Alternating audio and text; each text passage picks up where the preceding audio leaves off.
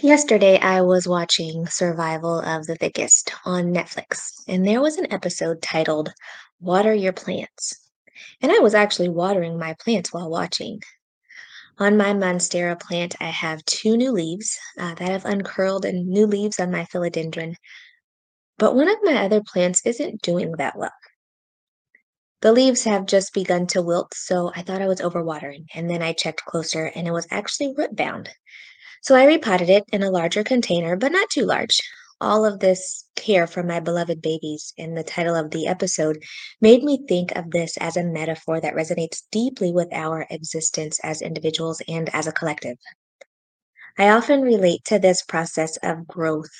There's so much going on beneath the surface, under the soil, if you will, that must take place in order to get a beautiful, luscious flower or a healthy green leaf.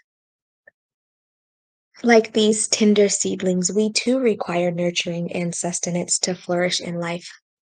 Gloria Anzaldúa says, to survive the borderlands, you must live sin fronteras, be a crossroads. In the heart of these borderlands, we find our personal growth, relationships, and passions interwoven like delicate roots. Watering our plants is not a mere act of pouring water on thirsty leaves, it is a spiritual praxis of self care and tending to our soul's needs. When we embrace the metaphor of watering our plants in the context of personal growth, we dare to break free from the shackles of societal expectations. We shatter the colonial constructs that have kept us contained within rigid borders. Just as the desert blooms with the monsoon's first touch, we too must nourish our dreams, ambitions, and passions. We must embrace our fluid identities and embrace the notion of constant transformation.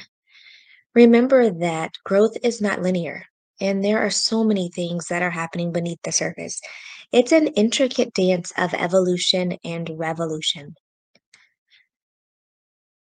Just as we water our plants with tender care, we must bathe ourselves in compassion and acceptance. When we face adversity and doubt, we must stand firm like ancient trees, our roots reaching deep into the soil of our ancestors. We must recognize that our growth, like the growth of all living beings, is a sacred process that deserves respect and recognition of the process and accomplishments.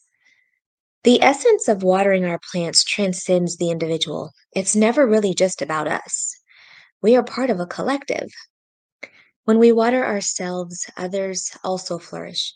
Just as plants in a garden form a delicate ecosystem, so do our connections with others. Nurturing these bonds requires consistent attention, open communication, and vulnerability. We must remember that each person in our lives is a unique blossom, blooming with their own stories, dreams, and struggles. In this shared space of compassion and understanding, we cultivate a community that thrives on love and reciprocity. We cannot be naive to think that there will only be sunshine and rainbows. At times, the garden of our existence is threatened by the droughts of disillusionment and despair.